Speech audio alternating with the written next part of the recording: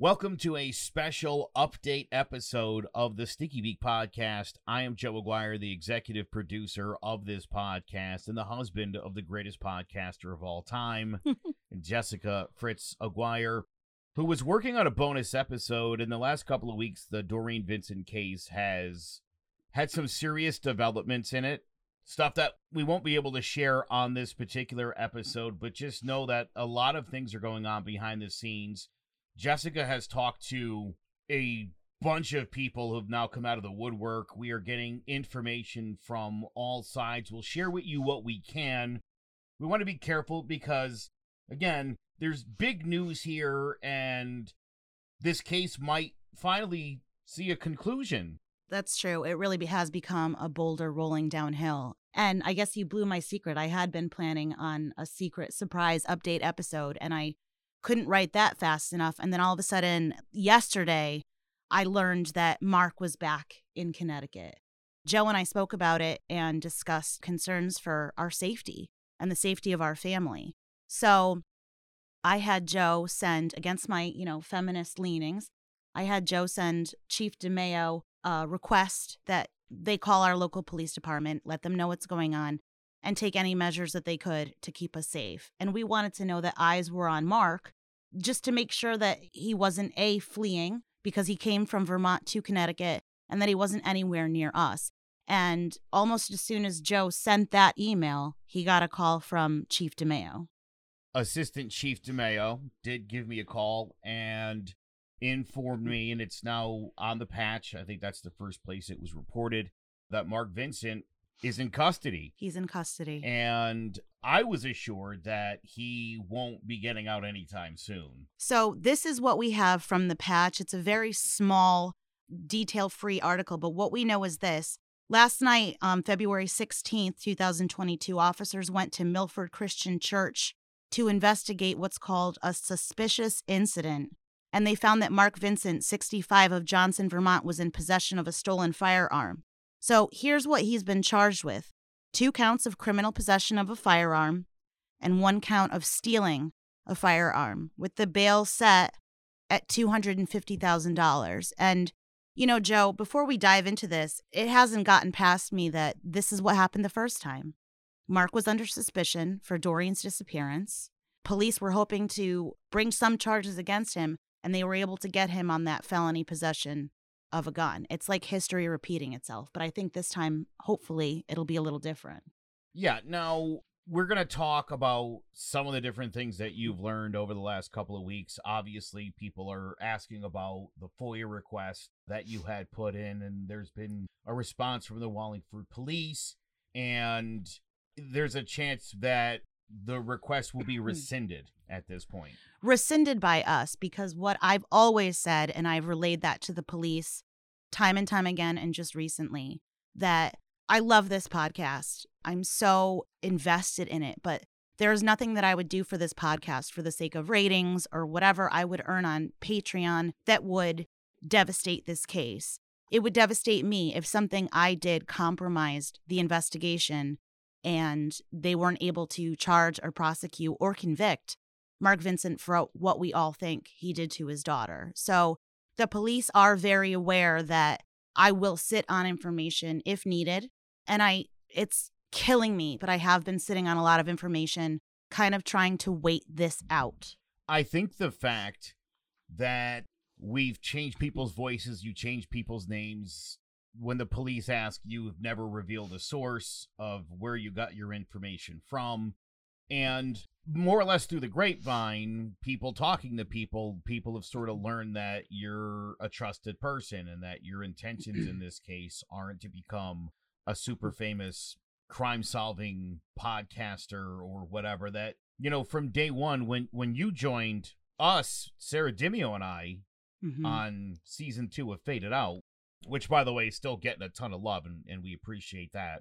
You were just kind of helping. You were helping us sort of figure things out. Your intention was never to do this. No. And my intention was to poke my nose into legal corners where people couldn't really get in unless they knew what they were looking for. And then the bug bit me, and 3 years later, I'm still here. And one thing, thank you for saying, My sources find me trustworthy. What I always tell my sources, especially if they want to remain anonymous, is one, like I just said, I would never do anything to compromise the case. Two, I'm not going to do anything to put anyone in danger. I realize the potential danger that Mark Vincent poses. And three, if I don't treat you as a source with respect and with confidentiality, then you're going to stop talking to me. And you're going to tell everyone else you know to stop talking to me. And so I've been able to get just an absolute boon of information from people who tell their friends, you can talk to Jessica, she's safe. And my phone has been lighting up like a Christmas tree. And that was before the arrest last night.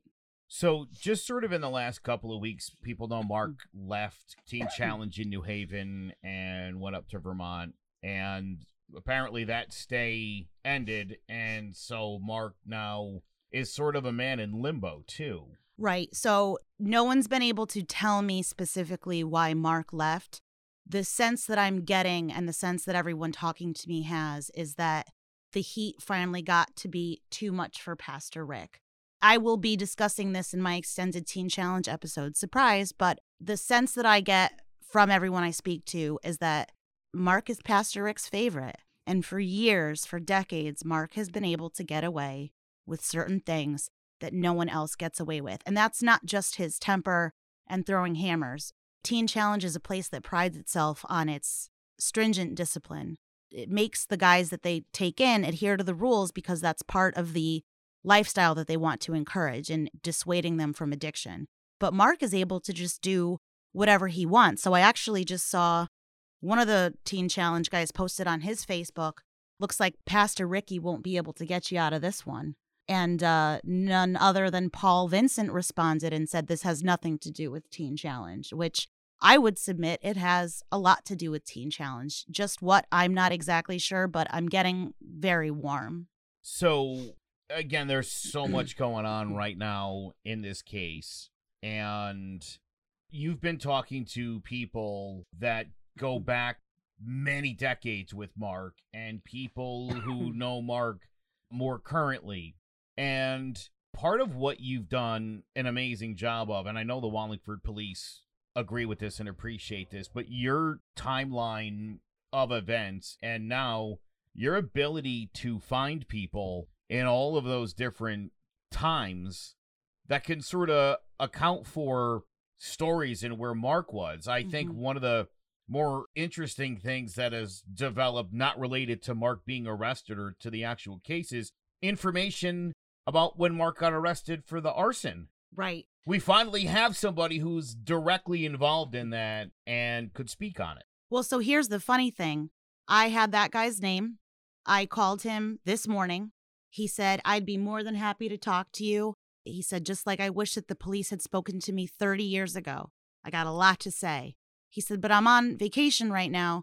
Can I call you on Tuesday? And I thought to myself, oh my God, I can't hold out that long. Less than 2 hours later, I got news of this arrest. I texted him and he called me immediately because he was ready to talk. This guy was full of stories. What he said to me talking about this gun, he had sent me a text and he said, I bet as soon as you find out what really happened, you're going to find out that this was someone Mark knew, and Mark knew that he had a gun and he just wanted it. And then he told me a bunch of stories of their kids in Bethel, and this kid shows him his antique gun collection and his coin collection. And Mark really likes it. And then a few days later, it's gone. And the guy asks, did you take my coin collection and my guns? And Mark just poker face, no, I didn't. He said Mark was a hardworking guy, but Mark wanted money and Mark was never able to make enough. So he had to resort to creative ways. And so that sends a chill down my spine. I said, do you mean something having to do with his daughter? And he said, no, but Mark would do things like go out in the middle of the night and use a chainsaw on barns to take down the barn siding. And then he would sell it in Bethel to people. But yeah, Mark also worked at a country club and he realized that he could steal all of the whiskey and the meat cutting machine, apparently. Yeah. So he lifted the meat cutting machine and the whiskey and then he handed it out to all his buddies. I don't know if he sold it or handed it out, but the guy said, oh, it was a great Christmas. All our parents got whiskey that year. So you're talking about Mark supplying a bunch of high school kids with bottles of whiskey to gift their parents. That's the kind of guy he is. So what is worrying to me is that $250,000 bail. I'm hearing from two camps. I'm hearing from people that say there's absolutely no way that he can scrounge that change together. And then I'm hearing from, we all know he's had support in the past. We all know women have paid his way out. He's hidden with his wife, Kathy. Maybe there's a chance that he has connections to people in power. I don't know. My fear is that he'll get that money somehow. But I did speak to the Milford police just earlier, and they were under the impression that he had not made bail and that he's at Bridgeport Correctional as we speak. Again, I was told safety won't be an issue and that he's not going anywhere. So I'm totally speculating here, but it would seem as though there are more serious charges as related to this case quite possibly coming, which is obviously what we've all been hoping for from the beginning. And I want to get into that because, again, that's not something that we can really talk about right now. Obviously, we'll be talking about it a ton in the future. But what I actually wanted to talk about was the fact that you have reached out to, and again, just talk to and have the support of people in just about every facet of Mark's entire life. From girlfriends and former wives to blood relatives and in-laws and friends of his and co-workers and colleagues and pretty much Teen Challenge. Would you say that you've ever spoken to a single person who defended Mark? I spoke to someone recently who questioned, they said, I'm about 80% there, and it seems very circumstantial. And the thing that bothered this person the most was that Mark had gone to see his mother, Lori, on Father's Day, 4 days minimum after Doreen disappeared, and didn't mention anything to her and didn't take the bait when Lori offered Mark peas to bring back to Doreen. And Mark would say later in articles that he didn't tell his mother because she and Doreen didn't get along or they didn't have a relationship.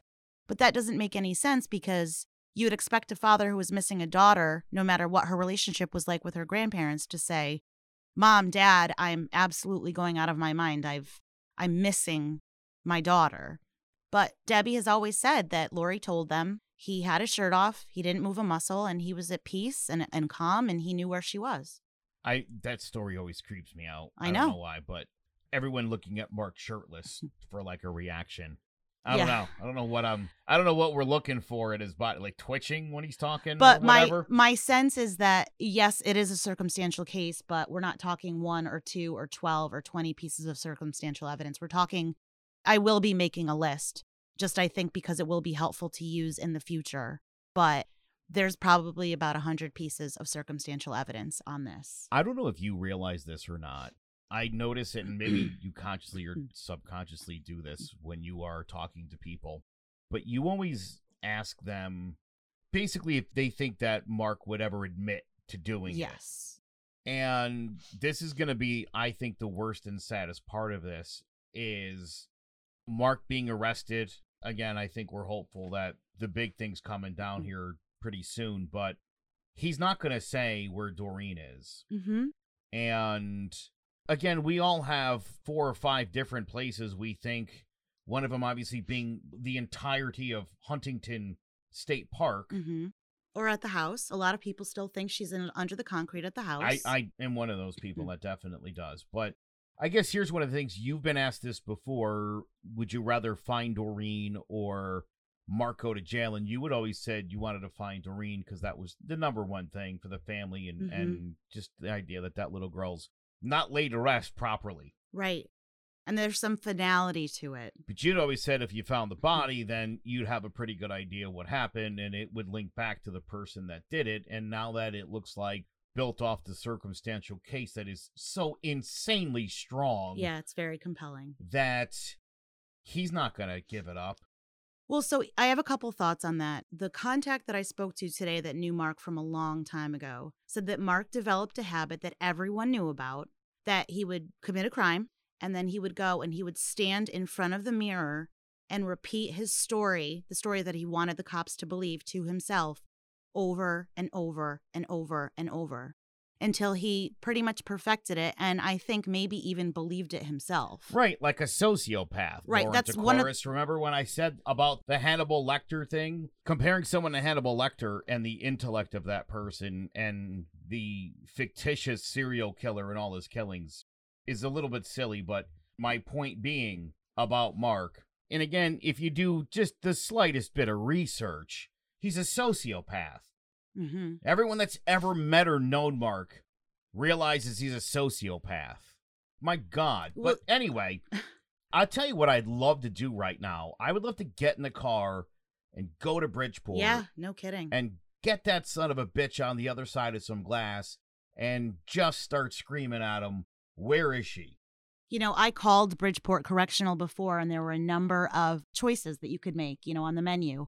One is if you want to alert a prisoner that someone in their family has died. There were a whole bunch of different things. And I'm like, how do you tell if someone's locked up?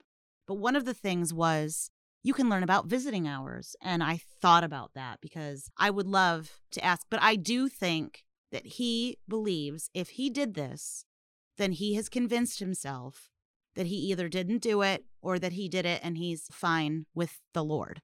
One of the funny things, talk about a sociopath, we've talked about his arson, his burglary, his assault. I think he had an assault with a deadly weapon. He's had all sorts of stuff. The gun charge that was brought against him on which he was convicted in the early 90s. I heard this story today. Joe, you were with me. And my eyes almost popped out of my head. I guess when Mark was 14 years old, he got together with the alcoholic wife of his neighbor.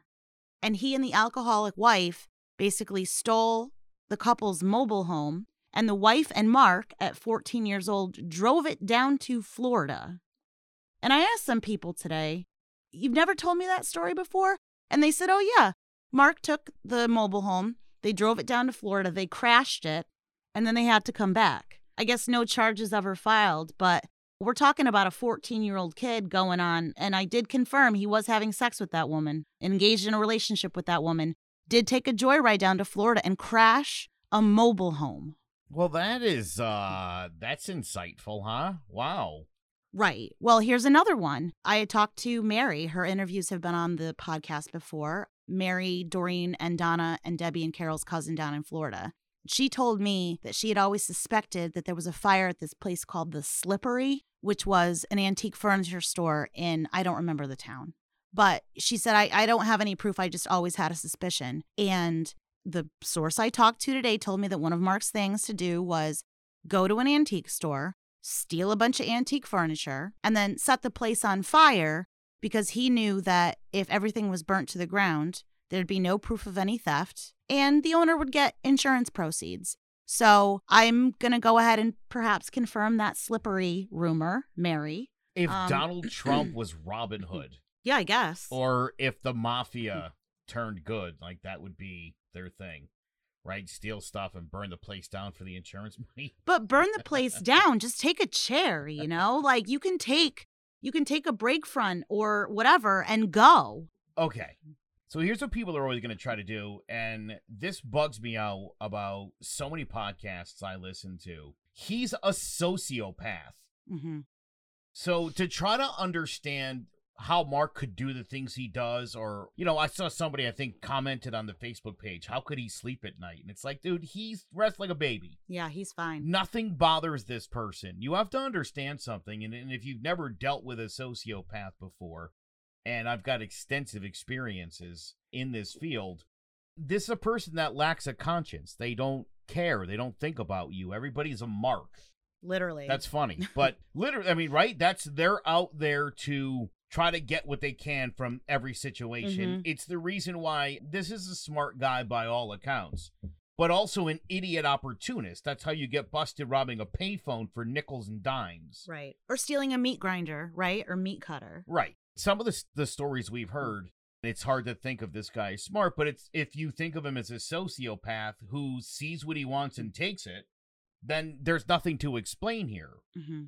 If he acted out in a fit of rage, or again, if he did something to Doreen that he had to cover and she died accidentally or him in a rage, that seems to fit the Mark criteria, and the sociopath criteria at the same time, if you're a problem, you've got to be eliminated. And that's been what I've been getting from every single source, is that a lot of people don't seem to think that this was planned. Joe, you have a different take on that, which is actually going to be another Patreon that we've recorded that we haven't even had time, Joe, for you to edit and put up.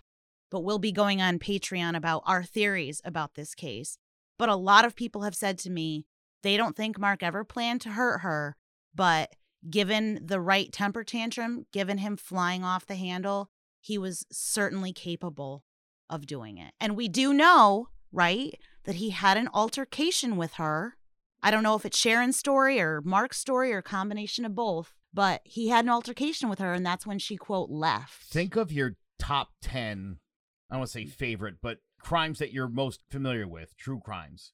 How many of them involve either cement, freshly done cement, or an altercation just before the person vanished, and then, I don't know, they ended up dead? That's so weird, because when I left, they were fine. Right, and failure to report. I think I just explained like 75% of all Dateline episodes. Yeah. Like, that's sort of what you see here. We've talked about, whether these things are red herrings or whether there's something to it, and here's the thing about Mark Vincent and people of that ilk.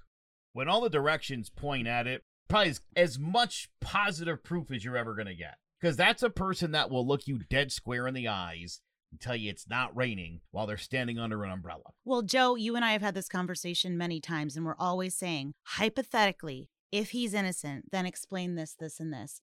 There are a number of different things to explain. I don't think at criminal trial you would be able to enter into evidence all the old stuff that he did, his entire criminal record, but you can't make me believe that arson and robbing a payphone and stealing whiskey and cutting down a barn in the middle of the night, you can't tell me that that person all of a sudden stopped when they got to Teen Challenge and never did anything again. And I think my point has been proven, Joe, now that he is sitting in Bridgeport Correctional Facility for stealing a firearm and unlawfully possessing a firearm, which you would think he would have learned the first time.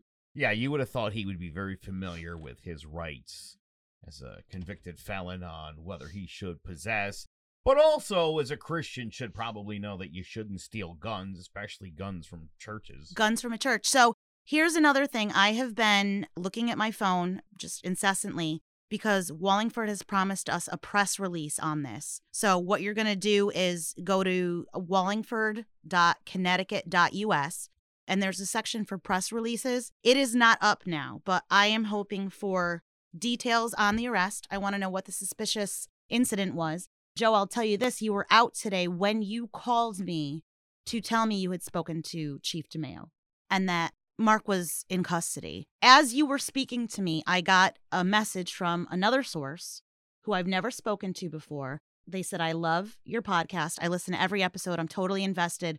By the way, I have stuff to tell you. But before they even did that, they sent me the Patch article.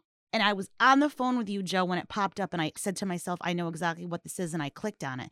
Now, here's the reason that this source is important, because this source told me that that church is right down the street from Mark's house that he shares with Kathy in Milford. Now, Mark's marriage with Kathy is a whole different story that you guys are going to have to wait for, but it was a crime of opportunity. He was hanging out in his neighborhood. Sounds like he knew there was a gun somewhere. Like the Silver City gun clerk said, I sell guns to everybody. I sold guns to priests. People have asked me today, why would a priest have a gun? I said, well, why not? Well, they have cash on hand in churches, generally speaking. At least the ones I used to go to. Right. A lot of cash on hand. Right. And a suspicious incident. All I can think is that he was being watched. And I'm thankful for that because, like I said, when we found out he was in Connecticut, started to get a little nervous because as far as he's concerned, right, in his mind, I've backed him up against the wall. He's been resting easy for 3 decades before Sarah and you and I started to push on this. And I've almost given up a couple times. And I'm so heartened to see this because who knows, maybe good wins this time. I'm so curious why he felt such a need to get a gun when he came back.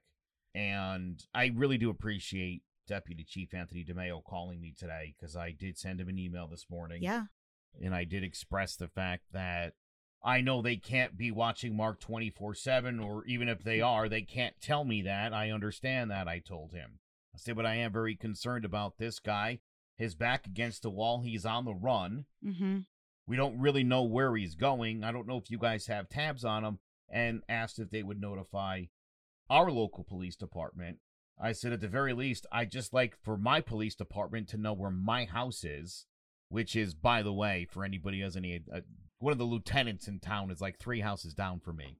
We're about 5 minutes from the police station in Wethersfield. So, again, I just thought in the event something happened, I just wanted the Wethersfield police to be aware of it so they came here quick.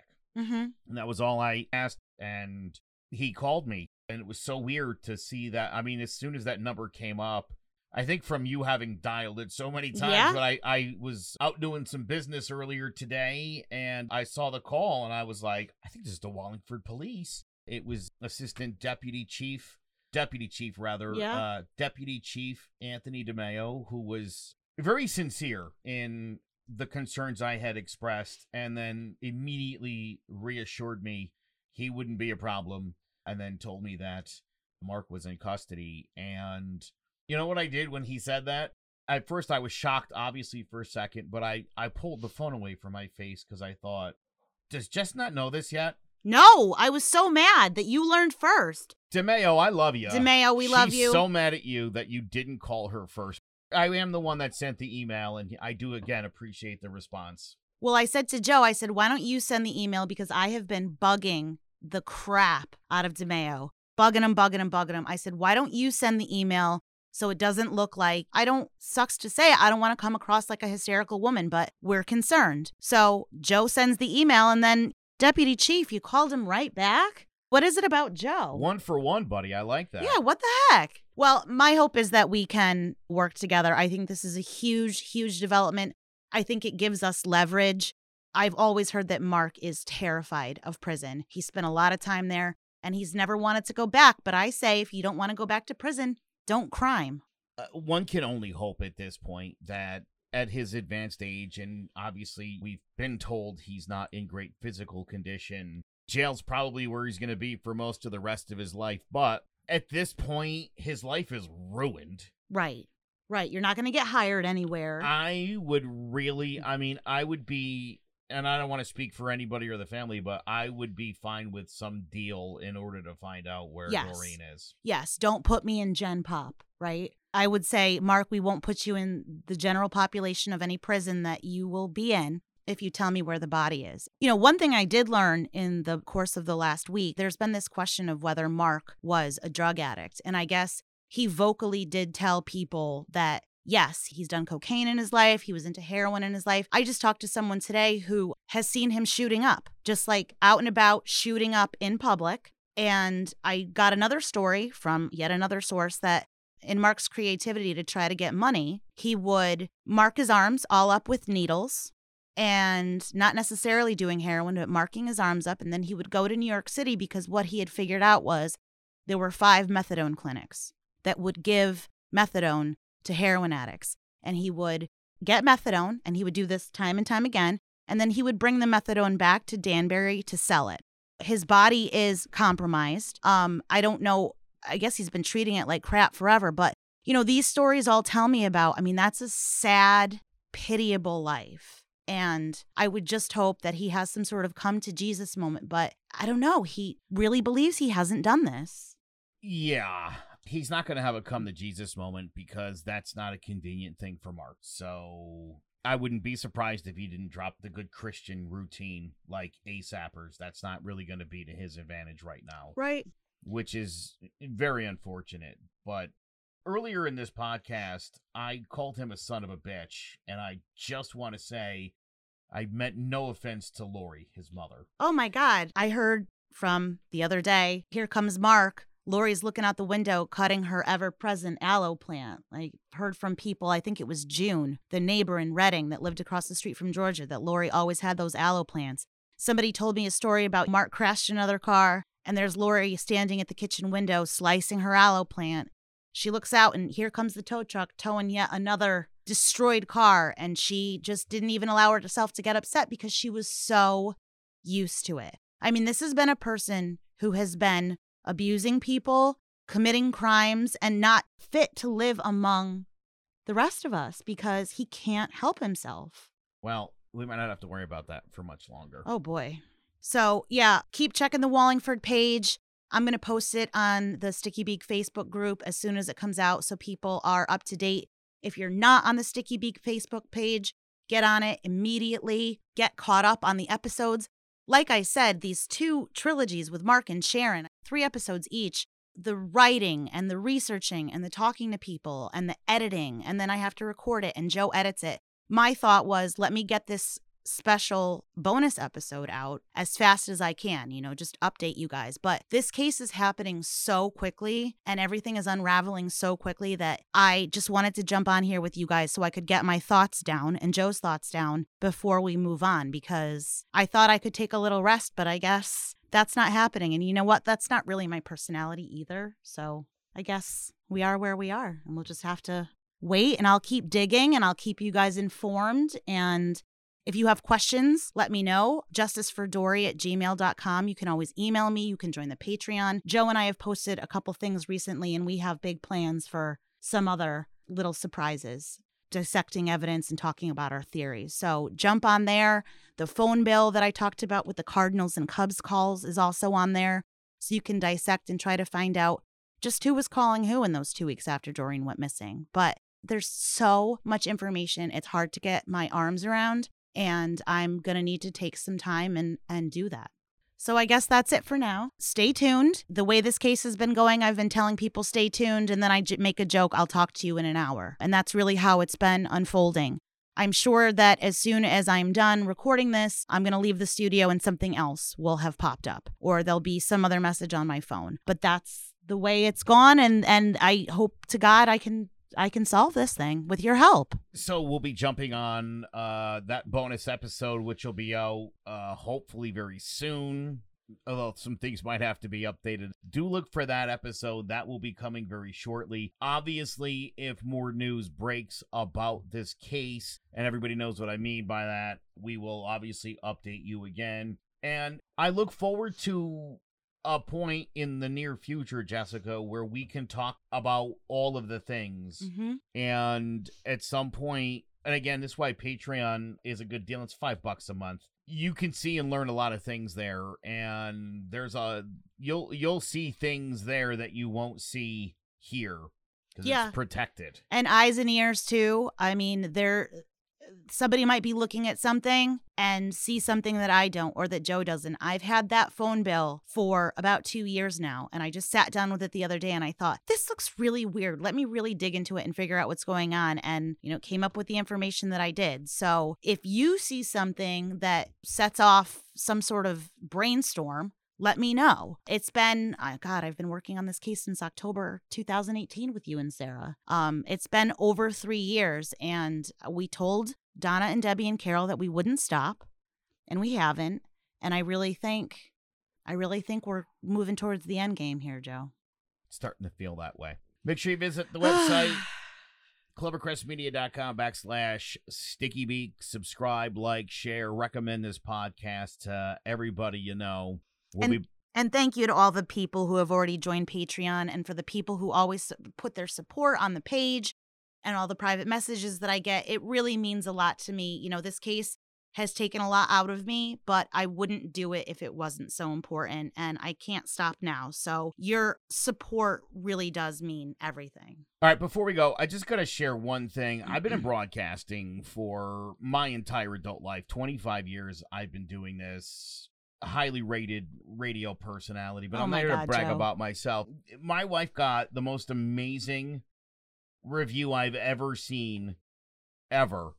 And I want to share that with you. It's called Absolutely Amazing Podcast. It's from JJo0625.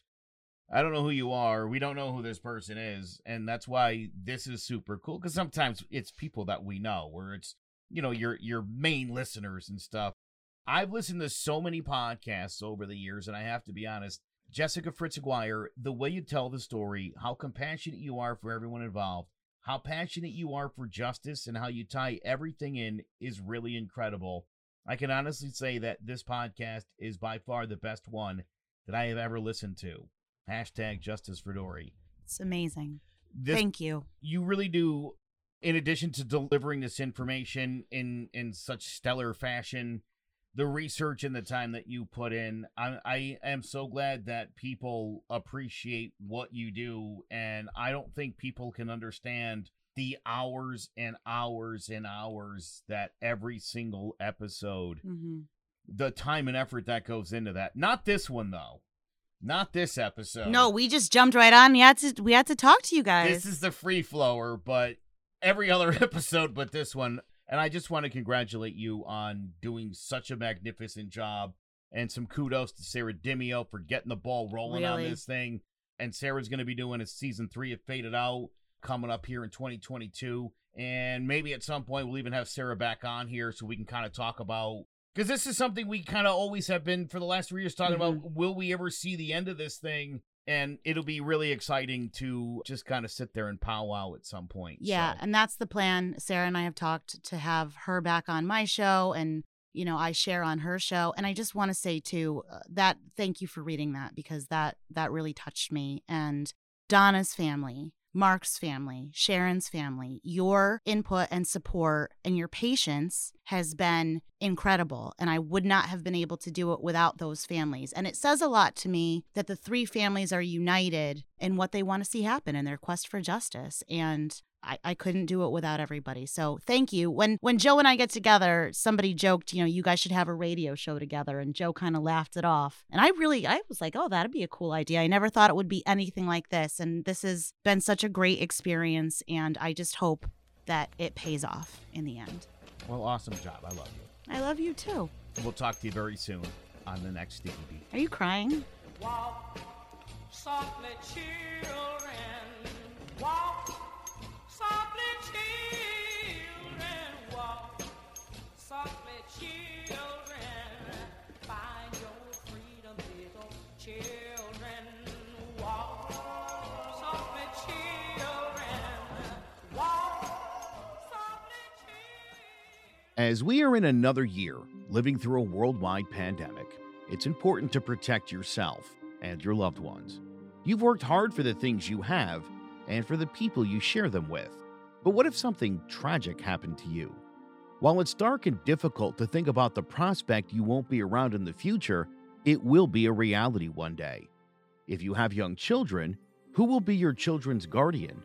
If you've been divorced and remarried, will your children from your prior marriage be taken care of? Or if you want to donate to a certain charity after you pass, will those wishes be fulfilled? What will happen to your assets and your estate? If you already have a will or trust, you enjoy that peace of mind.